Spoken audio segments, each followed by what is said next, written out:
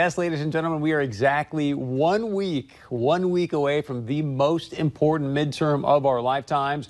We've got an incredible U.S. Senate race right here in the great state of North Dakota going down to the wire. In fact, yesterday I sat down with Congressman Kevin Cramer and asked him, hey, how do you feel about this race and what's your biggest concern right now? What haunts me, Chris, is that there's a sense from people from the White House all the way to, Main Street that this is in the bag. And that complacency scares me a lot. So to fight that complacency, tonight in Williston, we've got Donald Trump Jr., Kimberly Guilfoyle there with Congressman Kevin Cramer on the stump to rile up the people in the West and get out and vote. And joining us live right now via Skype is the host of What's on Your Mind, Scott Hennen, along with Congressman Kevin Cramer and Donald Trump Jr. All three of you, thank you so much for joining us, gentlemen. You just heard it right there, apathy. Donald Trump Jr., what can we be doing to make sure that everybody gets up off the couch to vote 1 week from today? Listen, you just got to get in and do it. You either vote early, you vote on election day, but you got to get out and do it. I see so many people, especially in this part of the country, in the Rust Belt, that have seen so many of the benefits of this administration and its policies. And they're saying, wait a second, why would I vote in midterms? Everything's going so good. Because they're rational beings. They can't even understand how someone would actually vote against these policies that are putting money back in their wallets, that are creating jobs, 4.3 million jobs created that just wouldn't have happened under any other administration. They don't even get it. But again, you're not dealing with a rational counterparty. The other side is coming out. They're voting hard. They're motivated really by hate, because I can't think of any other real metric that they could vote on that would make any sense, but hate's a powerful one. So people have to get out. They have to go vote. Cast your vote for Kelly Armstrong and Kevin Cramer here in North Dakota, because these are guys that are going to be with us. Donald, Kevin's been with us from day one. He was one of the early supporters before it made sense to do so, before it was a political move or power play. He did it when it wasn't convenient. And that's what I think people want. They want people who are going to make the tough decisions when it matters. Well, I can say this, Donald Trump Jr., we've all here in North Dakota appreciated the fact the administration has given our state so much love. You've been here a few times. Your dad's been here a few times. The vice president's been here a few times. So one, thank you for that. But I want you to address something you just mentioned. I look at, there's a myriad of reasons that our economy right now is booming better than it, some could say, ever before in the history of our country. And yet you talked about this hate, this visceral hate coming out of the Democrats. I mean, heck, you've got Joe Biden coming here on Thursday who called this the dregs of society. I just wanted to help us understand where does that come from? When I look at all these positive economic metrics, why would people hate your dad so much? Well, because they failed. Okay, the left has made promises to America and Americans for decades, and yet never delivered. It's never benefited any of the people. They claim to be the party of tolerance. I hear about that every day. And yet, if you diverge from them just a little bit, meaning you could even agree with them on a lot of things, but you go a little bit and you're out, you're cut off.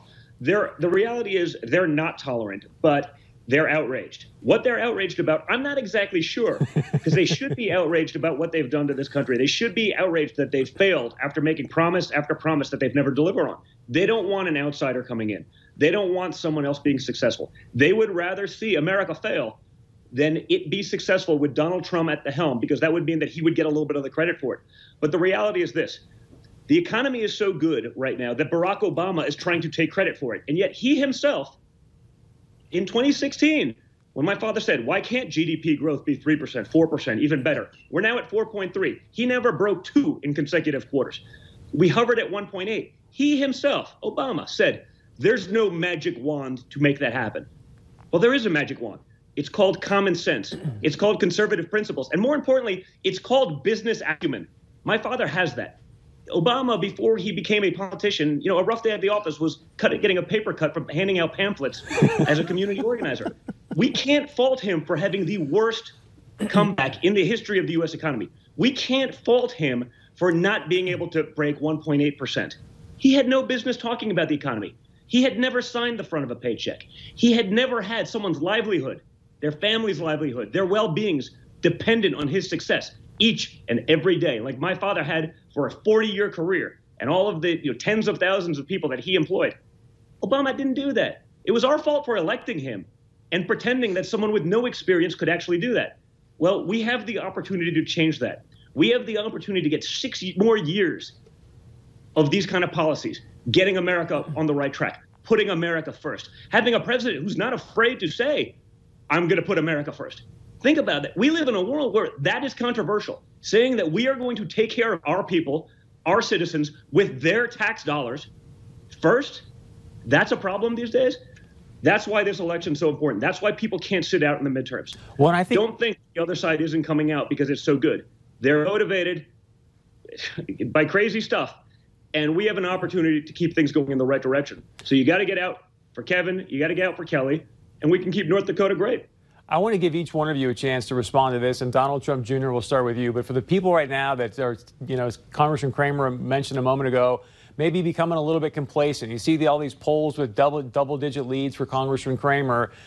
Just take a moment, and if you can sort of paint this picture to have people imagine if they don't go out and vote because they think, oh, this race is in the bag, they don't go out and vote, what it means for our state and for our nation if Senator Heidi Heitkamp is reelected as a Democrat and continues to vote with Chuck Schumer. Paint that picture for us.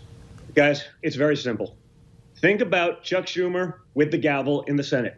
Think about Nancy Pelosi in charge of the House. Think about impeaching Kavanaugh and the president. For what? I don't know. That's what could happen. Okay? That's the reality of the situation. If you think, hey, this is a no-brainer, we win, you know what? Take a chance, get out there, vote anyway, and let's run up the score. Because you don't want to wake up on November 7th and said, man, I wish we would have voted. Man, I wish we would have done it. We don't want to be a day late, dollar short. Get out there, vote. And by the way, vote anyway, because the more we run up the score, the more we tell the politicians in D.C. that we actually mean business. Remember, my father's been back to North Dakota. He's not on the ticket. He's been back a few times. Okay, he's been back to Montana. He's been back to what I call the dark zone in the country, everywhere between New York and Malibu, that the Democrats and, frankly, a lot of other people don't often pay attention to when it's not an election cycle. He made promises to you guys in 2016. They were lofty promises, but he's actually delivered. You have the first politician in the history of politics who's getting killed for doing all of the things that all of you elected him to do. Let's not take any chances. Let's not come up short. Get out there, vote, and vote for Kevin. Promises. Yeah, so what I would say, Chris, a couple of things that I would hate to wake up and see. One would be, imagine, again, that the worst of worst, Chuck Schumer has the gavel, or is the majority leader, and he has a lot more to say about who's on the Supreme Court than Donald Trump. That's frightening to me. Donald Trump has put two of the best jurists in America on the Supreme Court, as well as many other courts, including the circuit courts and the district courts. Another thing, imagine this. If Chuck Schumer becomes majority leader, a socialist named Bernie Sanders becomes chairman of the Senate Budget Committee. Now that ought to be enough to scare every Republican into voting if they were thinking about staying home. And finally, imagine this. Even all the economic stuff aside, all the incredible growth that North Dakota has enjoyed because of Donald Trump's rollback of regulations and taxes, he's also rebuilt the most important obligation of the federal government, and that is our military. Our military men and women received the largest pay raise they've received in over 9 years. We need to keep rebuilding what Donald Trump's predecessor tore down, and that is our military. National defense is the highest priority of the government, and we need to keep building it. It's important not only to the nation and to the world, but to North Dakota. I would say, Chris, just real quick, Hillary Clinton and deplorables, and Donald Trump talking about the forgotten American means really this premise that you two and your question suggests is really nothing to worry about. I don't think anybody's going to be complacent. I don't. I think that they understand the threats to the United States as we know it. Ronald Reagan once said, democracy is never more than one, freedom is never more than one generation away from extinction. Think about that. I mean, to take that down. So we can't be complacent. I hope people won't. I don't think they will be. And judging by the crowd out here in Williston, coming in for the big rally in a little bit, and the crowds that have been here for all of the events for these folks, it's pretty darn incredible. So I think we're going to have a very good election day, but I do agree. I wouldn't want to wake up and see something different.